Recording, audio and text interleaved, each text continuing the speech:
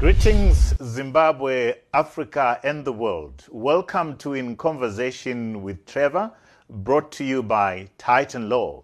I go beyond the headlines and beyond the sensational. Today, I'm in conversation with the managing director of Nyama Bantu, Eleph Gula-Ndebele. Enjoy this inspirational conversation.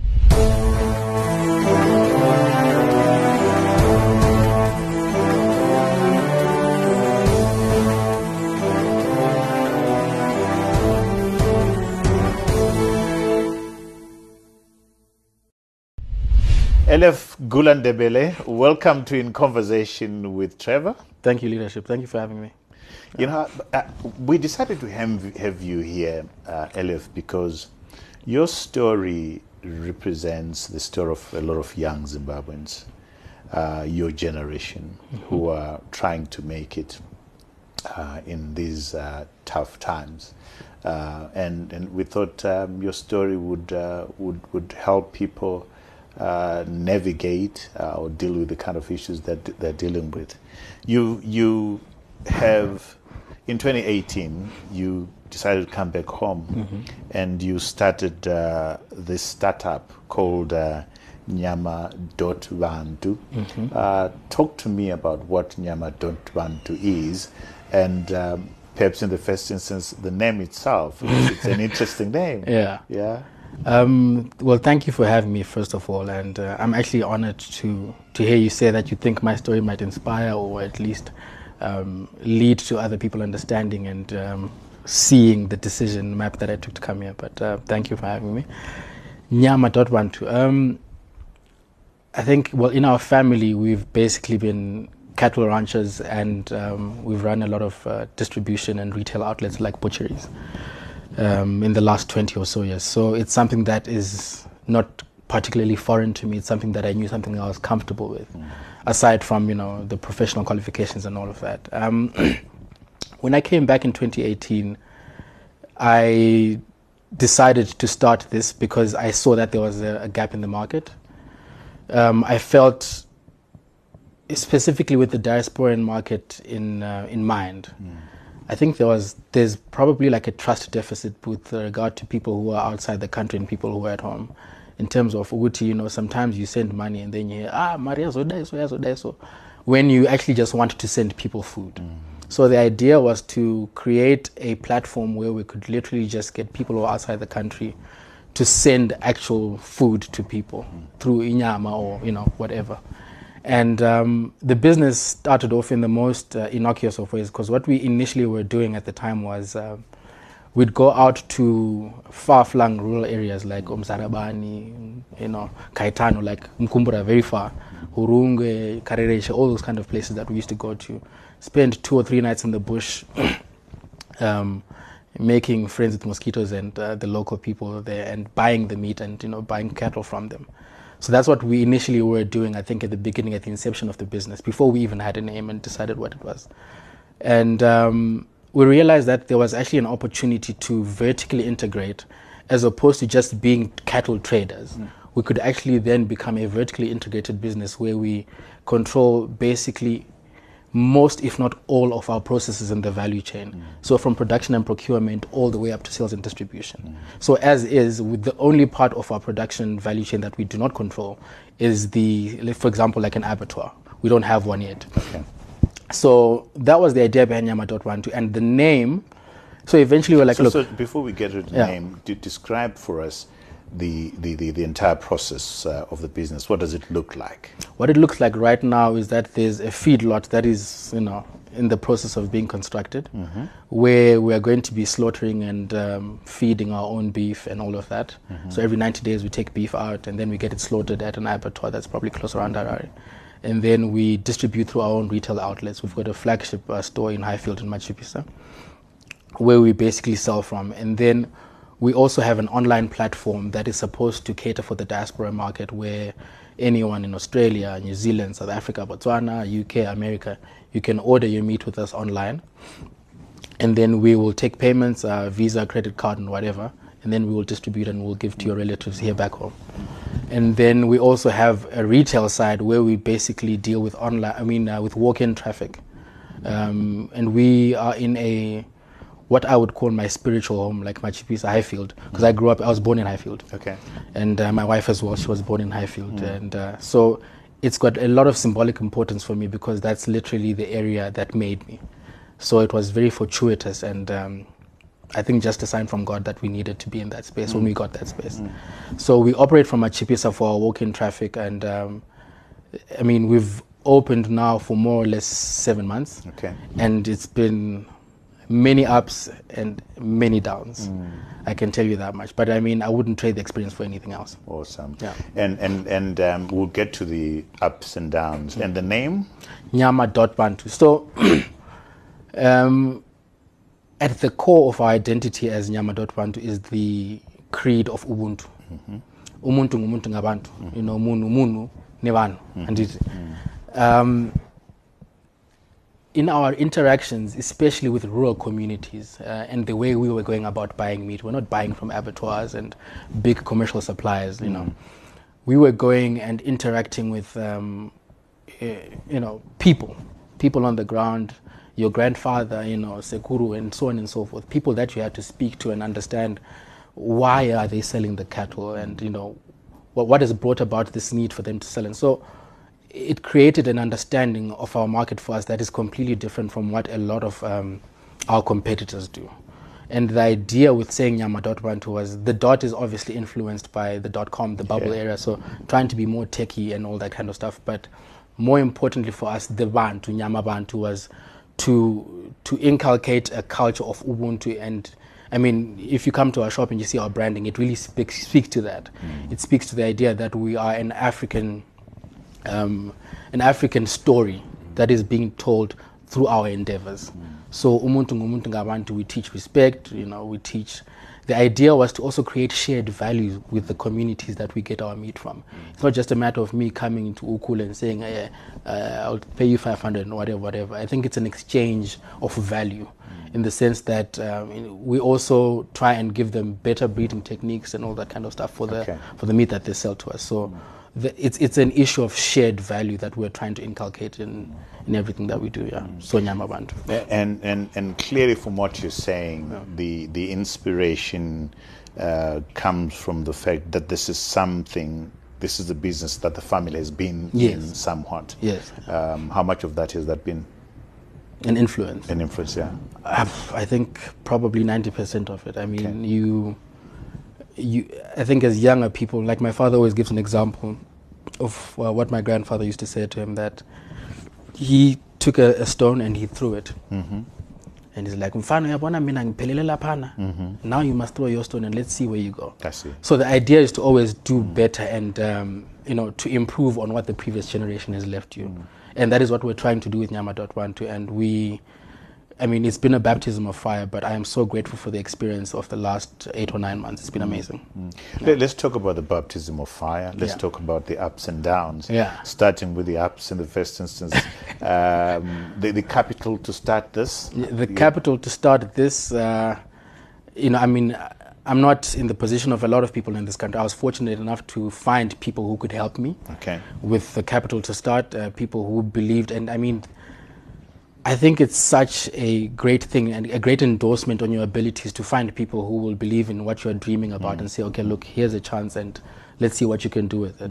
And that's what essentially happened to me when I came back. And I was very fortunate. I'm so grateful that I had people who could actually see and understand my vision. The ups, I think at the core of it, especially when we're delivering meat to people, you can't put a price on the happiness that someone in Chitungwiza gets when you tell them kuti nyama yava unaningi ku Canada. It's priceless. You really, and they're like, yava kunani, and it's so, the joy in them, they're so effusive in their gratitude and all that kind of stuff. So that for me, it's an intangible up, but for me it means so much more. And I think that's what really drives us when we're trying to do that kind of business. Obviously, the first day we opened unfortunately at the beginning of COVID. 14 days after the first lockdown of the 31st of March. And it was so encouraging to see people getting into the shop, and it was so full. We're like, well, you know, we're starting a business in the worst health pandemic in the world of the last 200 years, but this is what we got. So it was just, I just have so much gratitude for the last 8 months, and I think that for me is the big up. And the downs? The downs. There's so much that happens in our economy that just makes it hard for especially young businesses like ours, startups who are trying to go against the grain. I mean, we've got huge competitors. We've got guys that have been in the business for years. They've got, you know, acres and hectares of land that is full of cattle that are just eating and whatever. And we can't compete with them on that scale. So the down is obviously the fact that we are in a very competitive market. And we constantly have to adapt, readjust, just in order to stay competitive and stay relevant to the people who have decided that we are their choice of, you know, their supplier of choice.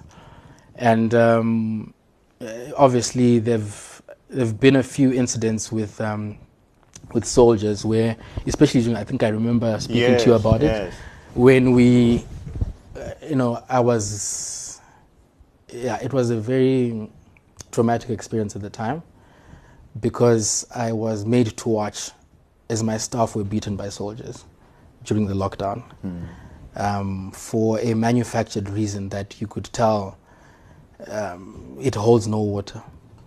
And what was the reason? Mask, and we're like, where is this person? You know, I think it was just after they had announced the 3 p.m. cutoff as a time to close. And these soldiers just came in one of these unmarked trucks, and they burst into the shop. Initially, I think the more senior one then left, and then the two subordinates stayed behind and just started asking questions, like nitpicking, like what's happening here, what's going on there. And all our papers were in order. We had all of the permissions and the regulatory requirements that we needed to open during that time were all up to scratch. And you know, it just went from 0 to 100 so quick. And you could tell that these guys were just looking to inflict harm on someone or something. And they just took our manager and my staff to the back, and they whipped them. And I was made to watch. So for me, initially this was, you know, when people talk about these things, it's so far from me. It doesn't happen close to me. I'm like, I've never seen that, you know. And you're like, nah, it doesn't happen. And then when you see it, it just brings the reality much closer to home that this is the kind of situation that we're in, and it's rather unfortunate. What did it do to you, Eleph? I was, I mean, for the most part, I was very traumatized. I am not, you know, because of my legal background, I don't fear law enforcement, you know. But soldiers are different, you know. Soldiers are different. These are people who are just trained to shoot and, you know. So there's no talking from a legal basis with soldiers, you know. And I could tell that this guy, you know, and I looked him dead in the eye and I was like, but what are you doing? What is this? And he did not care at all. You know, I could tell that he was a rabid animal that was just trying to inflict harm on someone. And he's like, no, it's actually I'm like, but why are you even beating these guys in the first place? You know. And there's no explanation. And then they just moved on. They went to the next bar. They raided alcohol and they left. Did you, I mean, as a lawyer yourself, did you report to the police? I did report, but has anything happened? No, to nothing. Nothing. Nothing happened because, number one, the truck had no discernible, identifiable marks. But they were in military. They were in military fatigue, and they had one of those military trucks. And this is in Highfield. This is in Highfield, yeah. They had one of those military trucks, so the number plate was removed. Those signs that show you the barracks with the animals or whatever, and the other numbers that usually you can use to identify these army trucks are not there. So it just left me with a feeling of helplessness. And for example, my parents were in the military. So I can only imagine what someone who has no, you know, doesn't have that background can feel like, the helplessness that you have when faced with such a situation. And to this day, I worry about what kind of society we're living in if those kind of things go unchecked. And I mean, they do. I mean, worse could have happened. Some people get shot and so on and so forth. We'll get to the society that we live in. So at the moment, you've got one outlet. Yes, we've got one outlet. Highfields. Is the plan to have more outlets around? Oh, definitely. The idea is to have at least 2 outlets in each province. Okay. And we are in talks to expand right now with a few of our partners, and we're very excited. Okay. So you were born in Highfields? Yeah. Okay. Which schools did you go to? I went to Houghton Park Primary School, and then I went to Churchill Boys High School. Okay. Yeah. And then you went to Rhodes University. Funny story. No. No. And then I went to Solusi University for a That's interesting. for a year. I went to Solusi University for a year in 2004 after high school, where I studied, what was that even called? BBA Finance, Bachelor of Business Administration and Finance. I hated it. I didn't like it. I think for as long as I can remember, even before I could spell the word lawyer, I knew I wanted to be a lawyer. As I remember in grade 2 in Mrs. Chari's class, she asked me what you want to be and where to write what I wanted to be, and I literally wrote lawyer as no lawyer. So so I mean, as far as that's what I've wanted to be. So when I got to Solusi, I didn't want to go there, but my father's like, go to Solusi, do the business thing first, and then you can afterwards you can just pursue your law if you really want it, that kind of thing, like a carrot stick. I was like, no, I want to do laws and I want to do it now. Yeah. So I think I was only at Solusi for like a year. And by that time I'd gotten my response from Rhodes to study law, and I was like, you know what, I'm going to go to And Dad said it's fine? At the time, no. No. He was not particularly impressed. But he also respected that it's a choice that I made and that I really wanted to do, and eventually he came around. So you went and you did you graduated with a law degree. Yeah. Talk to me about that experience, getting a degree. And university was probably a very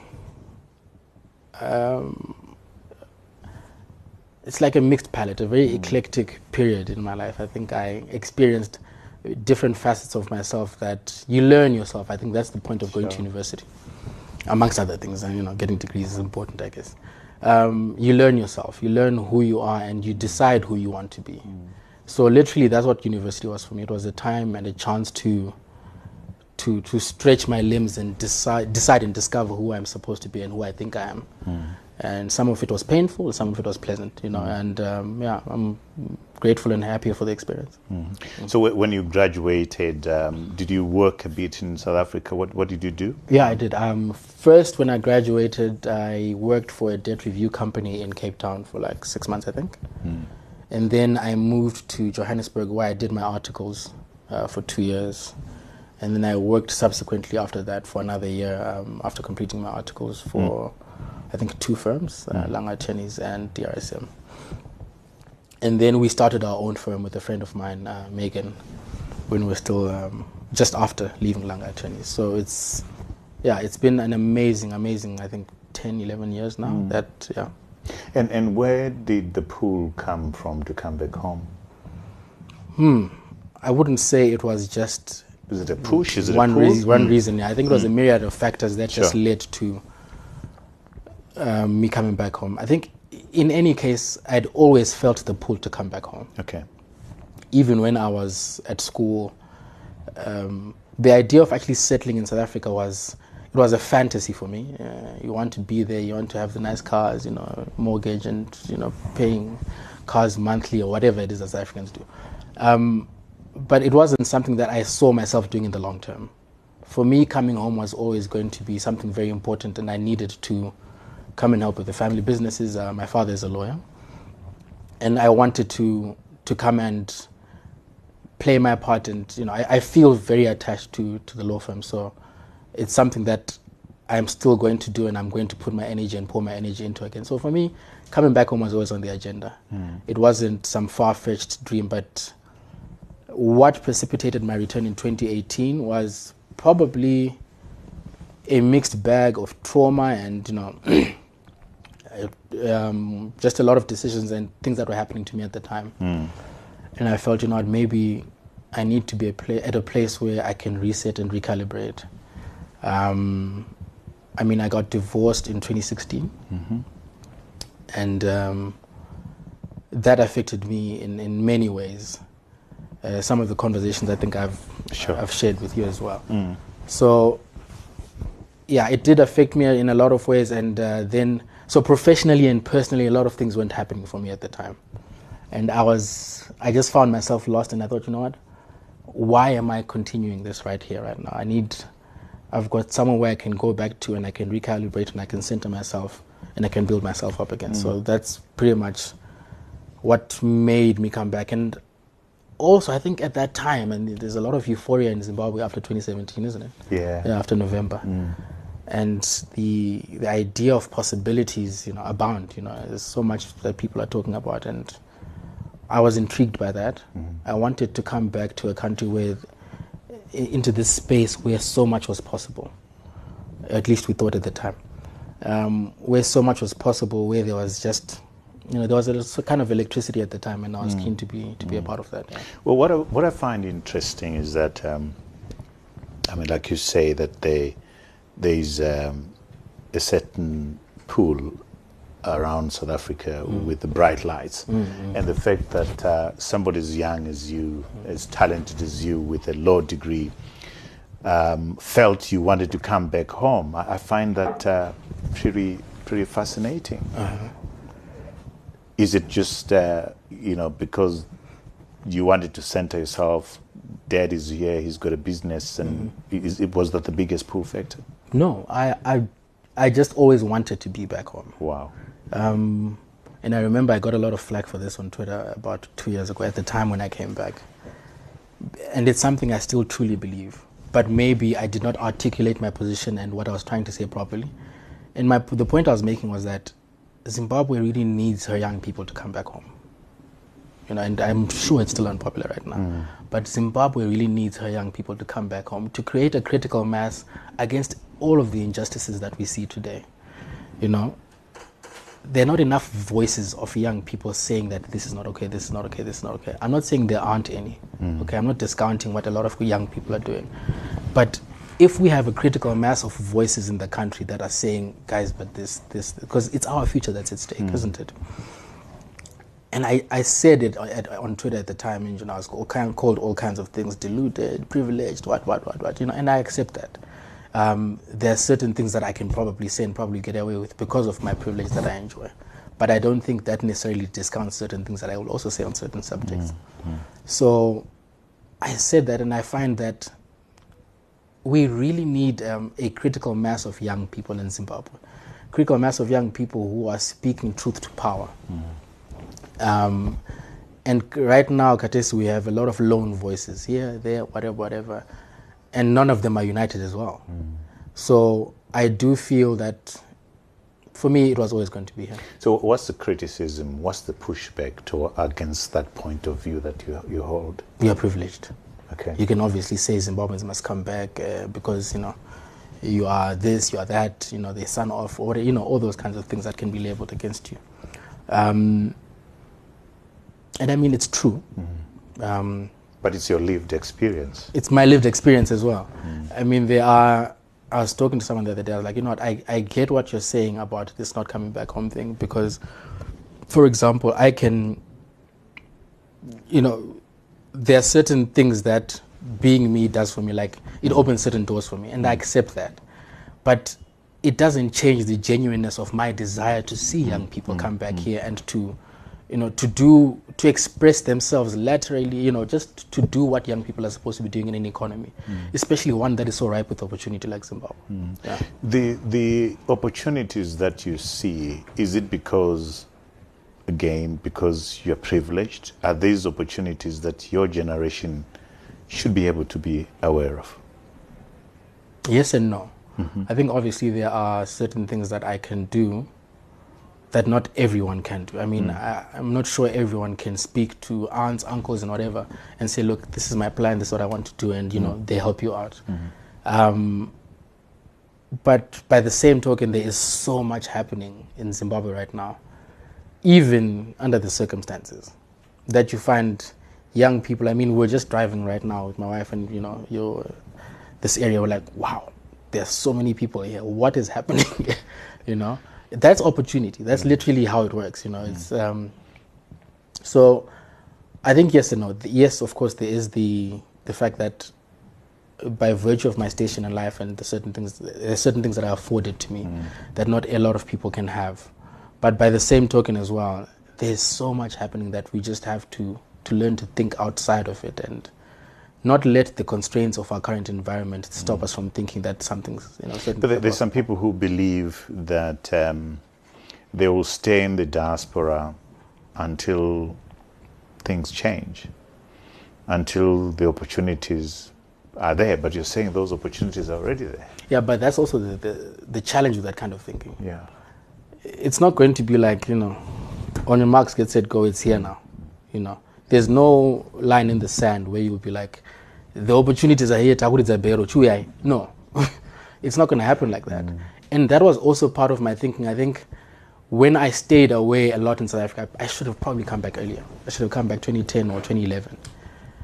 But I didn't. I just decided to start working in South Africa and all that. So I thought like that as well. I thought, let's give it time. When things do this, things do. There's no formula for what's happening in this country. There's no roadmap, There's no blueprint. So you can't even say, look, I'll do this when this happens. So you're saying you're seeing the opportunities. Can you be specific in terms of where you're seeing the opportunities? I mean, agriculture. Bantu agriculture for young people? For young people as well. Okay. I mean, agriculture, mining, commerce, and I see a lot of e-commerce startups coming up, even in Zimbabwe. And I mean, one of the people that I actually find intriguing, Kudam Sasiwa, he's done so well in the last 2 years, with his fresh in a box. But that's a business that starts from just here. Yeah, and he has now grown, and you have to look at people like that who are tearing up the rule book and just coming up with new ways to do their own things, like mavericks in their own regard. And I think you have to salute them when they do that. So not all of us think like that, and not all of us are supposed to be entrepreneurs. I think everyone also wants a chance to just say, look, I need a job. I need to be able to pay my mortgage. I need to be able to go to a bank and say I've got money and I can, I can do X, Y, Z. So not everyone is supposed to be an entrepreneur, but there are also those kind of possibilities that are happening in this country. Yeah. From your own experience, being in the diaspora, is the diaspora what it is meant out to be by people? Is it all glamour? Is it all glitter and gold? I do think it's nice, yeah. It's a nice place to be, But we probably owe it to ourselves as well, and to our country, and to children who will come after us, to try and create a better place for them here as well. Fortunately for me, I was never in. I was a professional, so I never had had to do menial jobs and to struggle to make my way when I was outside the country. And I understand that a lot of people also go through that. A lot of people are not, you have to clean toilets at McDonald's or whatever it is that you have to do just to survive so that you can send people money at home. And so for others it could be glamorous, and for others it's work. You've gone there and you've gone to work for your family so that you can create a better future for them. So I think, it's a certain class of people who can then say, I don't know, diaspora is fine, whatever. I think the idea of having amenities like, electricity, things like that, water, clean water, KFC, if you're into that kind of thing, those are probably nice little things that you can have outside, but I don't think anything beats home. Eleph, you spend time in the diaspora, particularly in South Africa, a country where, there's been xenophobia all over the world, but there's been particularly terrible xenophobia in South Africa. Have you experienced it? No. Fortunately for me, I have not. But that's the strange thing about xenophobia, or should we call it Afrophobia, whatever it is. If you really think about it, we're talking about, you're coming from Mozambique, stealing our jobs and all of that. And I feel, so I'm very big on history. I'm very big on African history, specifically dating all the way from Egypt, or Kemet, as it is actually called, up to now. And before 1884, there's no boundaries, there's no borders. So the fact that someone then gets the goal to then say, but you're not from here, you're not from there, what does that mean to be from somewhere? And even if you look at So traditionally, Africans are very. I only realized that, Isithakazelo, Mitupo, were actually a form of conservation for areas that people lived in. So, for example, that's why I need to know Ngube, Piri, Shoko, Soko is the same people, right? And it basically spoke to a people who lived in a certain area that tried to protect a certain species of animal. That's all it meant. So Mofu, Mpofu, and so on and so forth, Mlambo, and Tini, all of those things are the same things. So Piri is Malawi, and Ngube, let's say, South Africa. Shoko is here in Zimbabwe, what we call Zimbabwe now. So I feel like that kind of attitude comes from a place where you do not know your history. And I feel as Africans today, we are the worst people in terms of education of our history and awareness of ourselves. Right. And knowing who we are as a people and where we've come from, because that has such an amazing impact on how you view yourself today and going into the future. So xenophobia for me is a very unfortunate and deplorable, circumstance that we find ourselves in. And we're living through it every day. I mean, in corporate boardrooms in South Africa, until, you can get somewhere. But the moment you can't do something, you can't bore, or you can't say something, you're not. But you never experienced it. I never experienced that. No, slightly, but it's not. It wasn't enough to stifle me, because I knew what I wanted to achieve, and I was not yet, hitting that ceiling. I mean, I was probably close, but I'd never had a direct confrontation with xenophobia, and I'm grateful for that as well. Let us come back home in terms of the politics. Do you get the sense that all the political leaders in the opposition in government, do they get the concerns of your generation? No. What are those concerns? I think we just want a chance to create the conditions for our own happiness, to create conditions of our own future as young people, and to make sure that there is a future left for others that will come after us. And for me, when I look at the political spectrum on both ends in Zimbabwe, I find there's a severe lack of sincerity. There's a severe lack of sincerity on both sides in our leadership, and in the tone and tenor of our politics. We've agreed on this a lot of times, that this binary language of our politics is problematic. You can't either be this or that. There surely must be a different way of doing things that doesn't necessarily make you one or the other.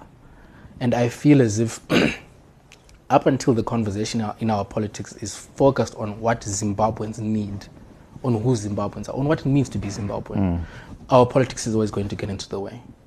Our politics actually gets in the way of being Zimbabwean, because we don't know what that identity is. What is being a Zimbabwean? What does that mean for someone who's outside the country? What does that mean for someone who is growing up, a 5-year-old now, to be called a Zimbabwean? What do you hold on to that makes you proud about being a Zimbabwean?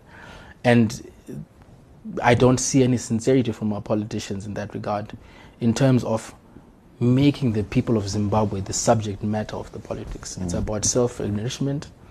It's about looting. On both sides? On both sides, yeah. I mean, it's not just on one. Self-enrichment, looting, it's about the pursuit of power for the sake of the pursuit of power. Not for the people.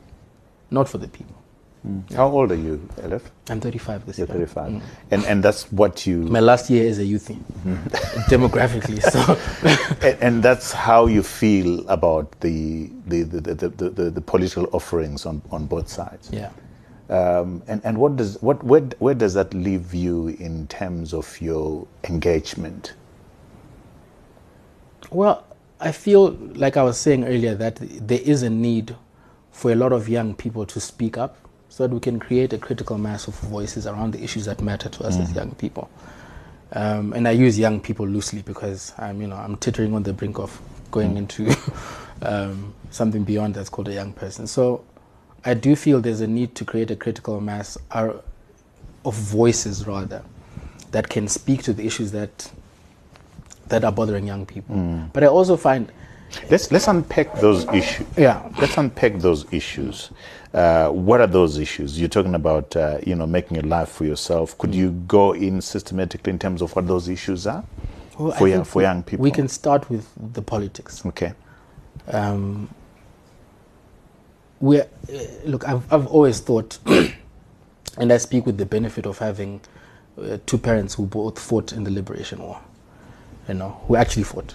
People who went and sacrificed their lives as teenagers. My mother was 14, my father was 20.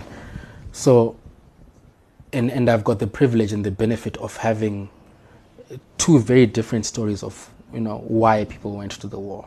My father was out of a sense of duty. My mother was forced to go to the war.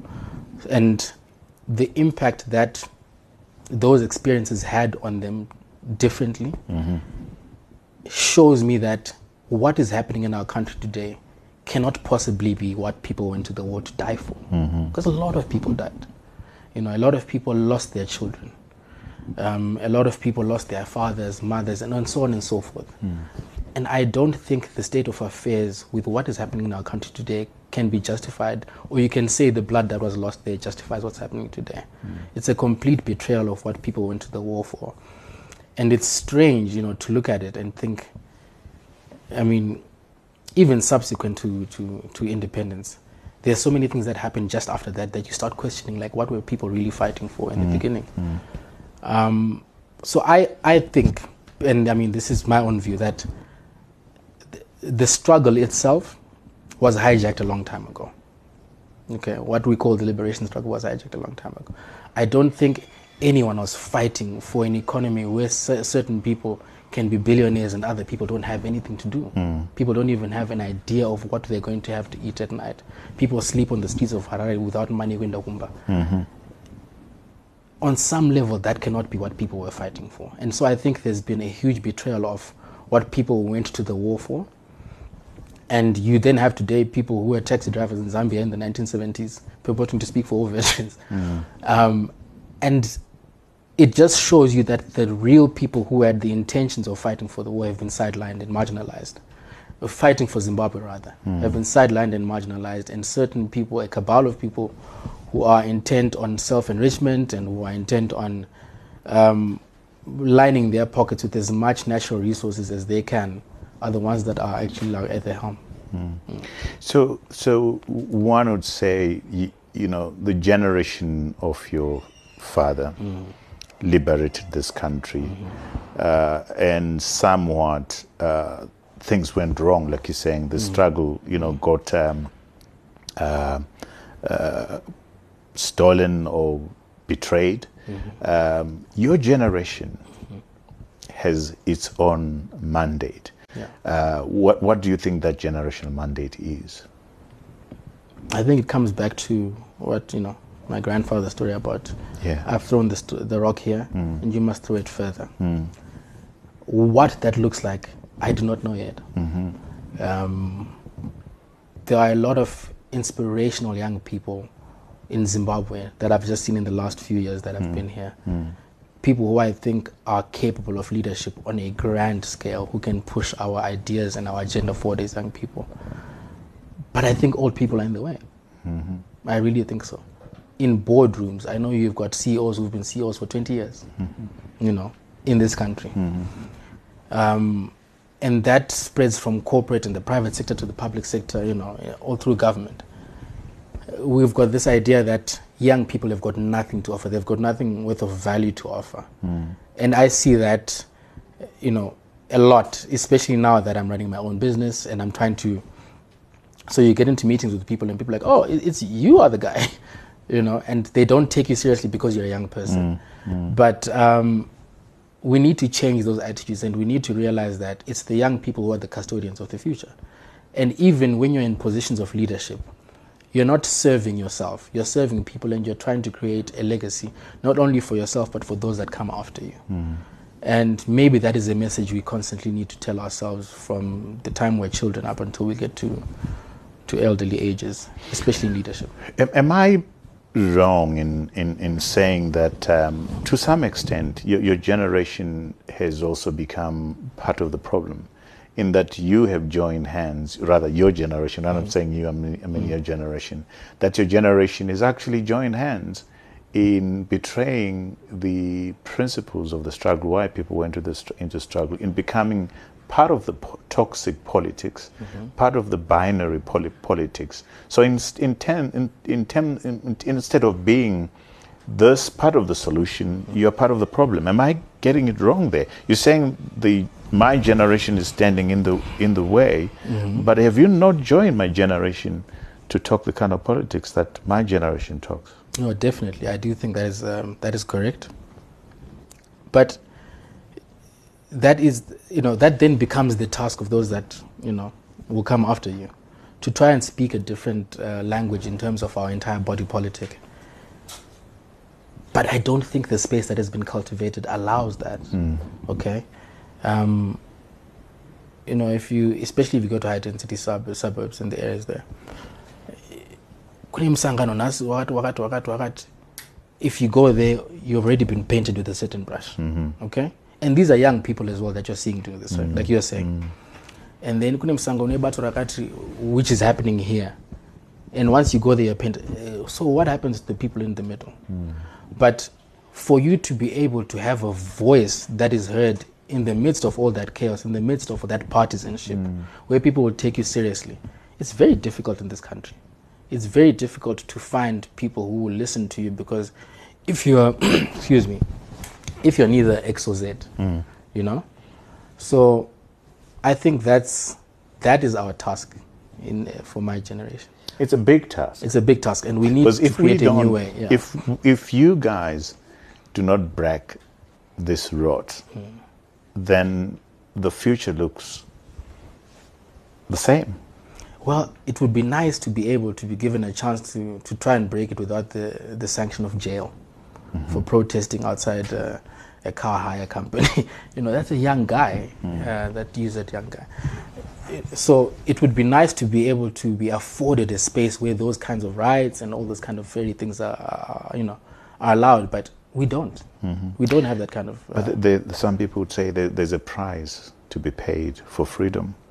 There is indeed. You're not going to be given a blank check to do as you please as far as politics is concerned. Yeah, but that works in the context where we're on an even keel. Okay. You're talking about someone who's trying to be impartial when an elephant and an ant are fighting. Those are completely different dynamics. I think, yes, there's a price to be paid, but that price surely can't, it surely can't be a price that includes my life in a country where I'm supposed to be led by other people who are supposed to have liberated me. That makes no sense. The fact that people are shot dead by a military that is supposed to be a people's army to protect them is ridiculous. The fact that I have to watch my staff get assaulted by soldiers in my shop, in my country, not in South Africa, in Zimbabwe, soldiers come to my shop and they assault people and I have to watch, is ridiculous. So there's no space, we can have all these discussions, but until we address the root cause that, this is not sustainable, And this is authoritarian, it's not sustainable. It's authoritarian, it's not sustainable, it's ridiculous. But we can say that until the cows come home. We can. And these guys will tell you that they went to war, they fought. And some of them. Come and get the stuff if you want it. But that's not the Zimbabwe we need to create. You see, that's not the Zimbabwe where violence seems to be the means to get the messages across. Cannot be the Zimbabwe that we want to create and leave for our children. We need to create a Zimbabwe where dialogue and discourse are what actually push our country forward. It's unfortunate that this is how they got power. It's unfortunate, also fortunate at the same token, because no one is going to give it to them. But we cannot then start fighting our own liberators. I don't understand how there are those who are willing to do it, but that cannot be my part, And even specifically, if you think about it, in any struggle, people play different roles. Not all of us are going to be holding a gun. Others are students in UK doing whatever they can do to help. So I don't want to go into. I've got children now. I don't want to go to war to leave my children and then come back. I don't want that kind of Zimbabwe. You've got an idea of a Zimbabwe that you want, and you've got an idea of how you want to get to that Zimbabwe. What's stopping you from following that ideal? I am following that ideal. What does that involve? I mean, we've walked together in this journey for a few years now. Right. For those who don't know, you and I have walked the journey of mentoring each other. Each other. Yes. I benefited from mentoring you. Yeah. It's a two-way process. Yeah. So define that to me. I think my various involvement with a lot of political formations that sought to speak a different language rather than the binary language that we speak every day. For me, that was my contribution. That is how I can help and how I can create the conditions for Zimbabwe that I would like to see in the future. I'm not going to go into any bush or start some kind of subversive war or whatever, but I would like to think that I speak truth to power. I would like to think that I generally conduct myself in the way that I would like other people to treat me. And that's how it starts. You have to start with yourself. And the Zimbabwe I want is one where we respect human rights, respect each other's humanity, and use Ubuntu as our guiding principle, because at the end of the day, we're African people. So we're talking about your preferred way of bringing about change, as opposed to the violent one, obviously. But my sense is that is also tough. Yeah. Where you trying to inspire people, you're trying to compassionate politics, change around values and principles, and running away from the binary politics that we have right now. That can't be easy. What has been your experience? It hasn't been easy. And I think you have to look at it in the context of 30, 40 years of people doing things a certain way and understanding that this is how things are done. So to try and bring a new language to that space is probably very difficult. But I'm also acutely aware, I'm not naive or anything, I'm acutely aware of the fact that this is not an easy, it's a war of attrition, if you can call it that. Yeah. It's a very slow, process where you're chipping away little blocks. But, I think eventually it will catch on, because people are also acutely aware of the fact that we've done things a certain way for the last 30 years and it's gotten us nowhere, And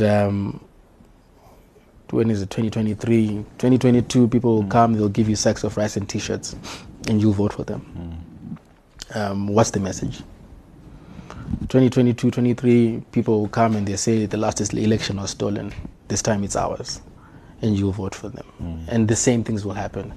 But what we're not looking at is the substance of the messaging coming from these people. What we're not looking at is, what values are these people inculcating in the kind of Zimbabwe that I want? I know these are very, I don't want to say high level for the sound, for the fear of being labeled classist or whatever, but these are very high level philosophical things that you need to think about. And perhaps that is the folly of trying to think of politics in that way. That, you equip your officious person, your bystander with that kind of, you imbue him with that kind of mentality, and you say, this is what my person is supposed to be thinking about. In actual fact, they're not. They're thinking about, yes, I want rice, yes, I want T-shirts. But the challenge for us is to scrape that, if we can call it a surface or a table, and say, let's go beneath that and build from the start, and build from the foundation. And for me, any political movement that is serious about trying to create a better Zimbabwe for people moving forward will have to address that. You have to address those politics of my bege rice and T-shirts. But how do you do it in a way that gets people to listen to your message? Rather, because those rallies are vacuous. It's thousands of people, rice, T-shirts, party, whatever dancehall artist, Zim dancehall artist is what at the time he'll perform, and so on and so forth, on both sides of the spectrum, And it's, again, I think it's an indictment of our space that we're speaking about two sides of a spectrum. There should be another way of doing things. There should be another way of thinking about our political space, but unfortunately, there isn't. Your coming home means that you're hopeful about the country. No. And yes, I'm not hopeful in the sense that I look at certain of my peers who are in both party formations, ZANU-PF, MDC, and so on and so forth. And you realize that they are just little deputy Jesuses of the people that they're following after. You know, the same culture of cronyism, you know. Your generation. My generation. Wow. You know, the same culture of cronyism, the same culture of patronage that has bedeviled our society is what you find with a lot of younger guys coming through, even in the party, in ZANU-PF, even in the MDC, the party as well. So that is kind of disheartening when you see that, because you're expecting good young people to come through, they have different ideas, they want to do things differently, and they want to create a better Zimbabwe. But yeah, the culture is just me. I need to eat, I need to get this. Even for your generation. Even for my generation. That's, you know, that's not something that's particularly unique to those that have come before us. So, but I am hopeful, and, you know, notwithstanding her politics, I really look up to Fadzi a lot, Mahira. Fadzai Mahira. Yes. Because I think with her yellow campaign, she showed us what can be. You know, it was a campaign that was based on issues, you know, not partisan. You know, it was a campaign that was solely focused on issues, and it really energized and excited me. If I was a Mount Pleasant voter, I would have voted for her, because so we need more of that. We need more of that. But we're not getting more. We're not getting more of that. So, I mean, notwithstanding her politics now, but that for me was the blueprint. You know, the yellow campaign was exactly what we need to do in Zimbabwe, even Kumamisha in rural areas. You know, people tend to think abantu abasemakaya are just, you know, these automatons that just, you know, give them teachers. Those are very smart people. Those are very reasoning and intelligent people. And if you can put together a campaign that speaks to their issues in a manner that has addressed issues that they have lived with for the last 30 or 40 years, they will vote for you, you know, in a normal society. But we have intimidation, you know. We've got soldiers that beat up people. We've got police that, you know, we've got youth brigades that go and do X, Y, Z in Makaya. So the space is there, but it's unfair. And it's tarnished and, you know, poisoned by all these little things. So I don't have the solutions, but I do hope that I will inspire other people who probably might come up with those solutions. Yeah. And with that, you think coming back home was the right thing to do? Oh, yeah. That's interesting. It was the right thing to do for me. So you and I walked a journey of mentoring, like we've said before, and I find that mentoring somebody is I get mentored as I'm mentoring you. Talk to me about role models. Who are your role models at the moment? Who are the Dead or people alive? Both. Dead. Thomas Sankara, obviously. Che Guevara. I tend to be a bit of a lefty. So Thomas Sankara, Che Guevara, Amilcar Cabral, Martin Luther King, Malcolm X, Jimi Hendrix, you know, and so on and so forth. Josiah Tungogara, my father. Role model, I think if I can be half the man that he is. Your dad. Yeah, I think I'll have done well. You know, if I can be half the man that he is. He inspires me on so many levels. And, you know, it's I was asking him about a legal problem the other day, and he just rattled off sections off the top of his head. And I was like, but I'd have to go and read the, you know, the section and the SI to understand what you're saying. And but, you know, so he's a role model for me, and he has always been my Superman. Sobuza Gula-Ndebele. Yes, Sobuza, yeah. And talk to me about the conversation that you and your dad have on these kind of things, because he got the gun to go and liberate this country. Yeah. Your mom was forced to go and liberate this country. And you're talking a kind of different politics. Where does your dad sit when it comes to that, and seeing the frustrations that you're going through? I mean, he's equally frustrated. I think he, like I'm saying, you know, for different reasons that they both went to the war for, but they all meet, my father and mother, they all meet at the frustration. So he is bitterly disappointed with how things have turned out, because he feels that a lot of the principles that they fought for have been betrayed. I'll give you a very good example. So we have a farm in Somapula, which is as a result of the land reform program and whatnot. This farm is literally where my grandparents were moved off. Okay? We're talking 1940s, 50s, thereabout. Yeah, thereabout. 1940s. In fact, 1930s, with the Land Apportionment Act. So this is where my great-grandparents, Gula, my grandfather, was removed from there. And when we were given back this piece of land in 2002, 2003, the elderly white man who was there remembered my grandfather. And he literally said, are you related to so-and-so who used to... I grew up with those guys and they used to walk all the way to Lower Gwelu to go to school. Lower Gwelu is probably 100 kilometers from there. And they used to walk to school from there on holidays to come visit their fathers who are now indentured as servants on that same piece of land. So they take land away from you, they take your cattle, right? And then they make you a slave on that land to work for them. It is those same people that we're now compensating today. Okay. It's those same people that we're now compensating today. Now, if you tell me that my father and my mother went to the war so that they could do that, doesn't make sense. it doesn't make sense. It's a complete betrayal of the principles of why people went to the war, because land was the issue. Land was literally the principle behind people going to war. So, I speak to him a lot. I speak to him probably more than most people do. And he feels betrayed and he's very disappointed in how things have gone. The same I can say for my mother, who went as a teenager, and you can imagine what young girls see in the war, the horrors that they see. 14, I was barely watching under 18 horror movies, but she was in a war and she experienced all of that. So to see all of that and then have things the way they are going, I think you can put two and two together and see that it can't have been. It can't have been what they envisaged when they went to the war. Having gone through mentorship yourself, are you mentoring anybody? No. There's a young man I was talking to a few months ago, sorry. Yeah. But then the lockdown happened and conversations just kind of stopped. But no, not particularly. I don't feel I'm in any space or station to mentor anyone. I just want to.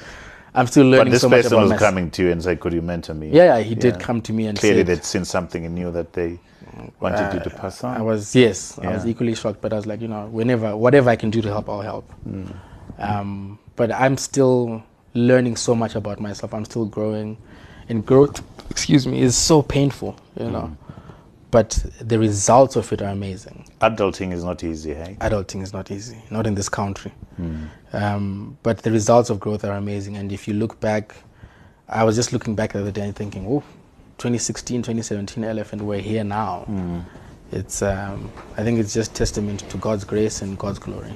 How much does what role does your faith play in your life? A lot. Talk to me about that. I believe in God. And I think he rescued me from a very dark place that I was in. I think 2016, 2018, that time was a very, very dark period in my life, and I wasn't centered. And I don't think if it wasn't for my belief in God, if it wasn't for my faith in God, I wouldn't have come out of that. Yeah. You look in good shape. Do you have a routine that you follow? I run almost every other day, and we've now started this home gym with a friend of mine, and we work out Monday to Friday.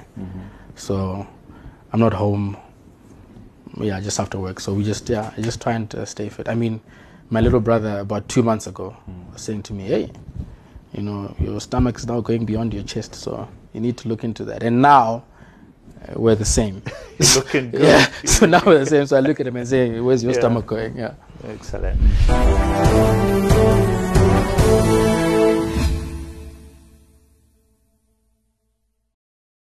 Let's get into the book, Trevor Book Club. I know you love reading, and I was fascinated by your list of books that you're reading. Could you please do share those books with us and why you're reading them? Well, it's books that I've read. The African Origin of Civilization by Dr. Sheikh Anta Diop, Myth or Reality, is probably one of the most fascinating books. And one of the books that built me as a young person. It built and shaped my understanding of the world and my place in it as a black person. It speaks generally about the ancient Egyptians, because we know, for example, that there were no Arabs in Africa until 600 AD. So who were those people who were there? You know, they were not Phoenicians, they were not Babylonians, they were black people like you and me. But, you know, if you look at history that's written by French writers like Champollion and so on and so forth, you will find that there is a deliberate attempt to make Africans feel inferior because they've got such a rich history, right? But by the same token, for Africans to get the respect of people across the world, we don't need to create some primordial, pristine history where we are all kings and queens just to be able to get human dignity. So this book basically debunks all of these myths about who Egyptians were and how we are actually all descendants of people from Egypt, from ancient Kemet. It speaks about Akhenaten, who I think is one of the most important Egyptian pharaohs of all time. He's the father, he's credited as the father of monotheism, although he was described as a heretic during ancient Egyptian times because he moved them away from the idea of a one god to the idea, from the idea of many gods to the idea of one god. So Akhenaten is the son of Aten, and Aten being god. And Queen Nefertiti is his wife, and Tutankhamun, whose tomb gave us all these treasures about Egypt and all this information. So I think that's a very important book and should actually be taught in African curricula. That's what you say, yeah? Yeah. And it sounds like. It's a very, very important book. So, and Sheikh Anta Diop is probably a once-off because in the 1940s and 50s, he was a nuclear physicist, a black man in Senegal, one of the few to ever actually attain that at that time. And I mean, now they come a dime a dozen. But Sheikh Anta Diop, very important. And then closely related to that is, I should have mentioned Secrets of the Exodus by these two Jewish boys, Roger and Mesut Saba.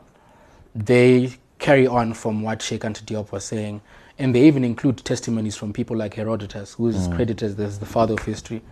When Herodotus went to Egypt, he actually literally said the people's skin is like the color of the soil. The color of the soil in the Upper Nile is black. Yeah, you know, in the Lower Nile, right, because it's up there. The color of the soil in the Lower Nile Valley is black, complete black, and he described them to the T. And a lot of people don't know that Pythagoras, all of those things were borrowed from Africa. But, you know, we don't know that, and I think it has an impact on how we see ourselves, how we view ourselves as Africans, as citizens of the world, and understanding that you are more than the sum of your current circumstances. You know, Africa is a pariah in global discussion, in global conversations, even in the collective global consciousness. The moment you mention Africa, you're thinking about children with kwashiorkor and big stomachs and flies everywhere.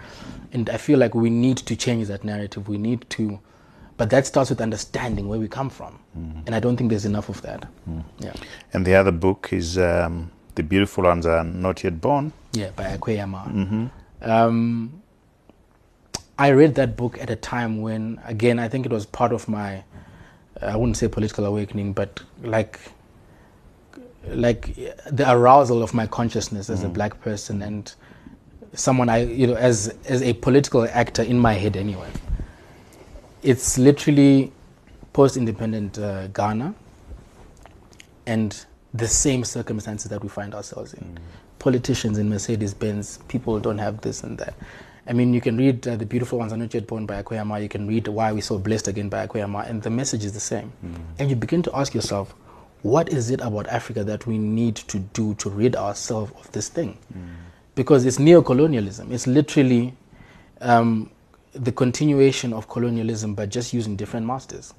How is it possible that people driving around in Mercedes-Benzes when your own people are still suffering? We're doing it to ourselves. We're doing it to ourselves. Yeah. So at some point, it's actually not at some point. That conversation has been had, but the people who are adorned with the instruments of power do not care. You know, they don't listen to the voices of the voiceless. Wow. That's a very impressive reading list. Actually, when I saw the first one about African civilization, I said to myself, I need to read this. You need to get that. Absolutely.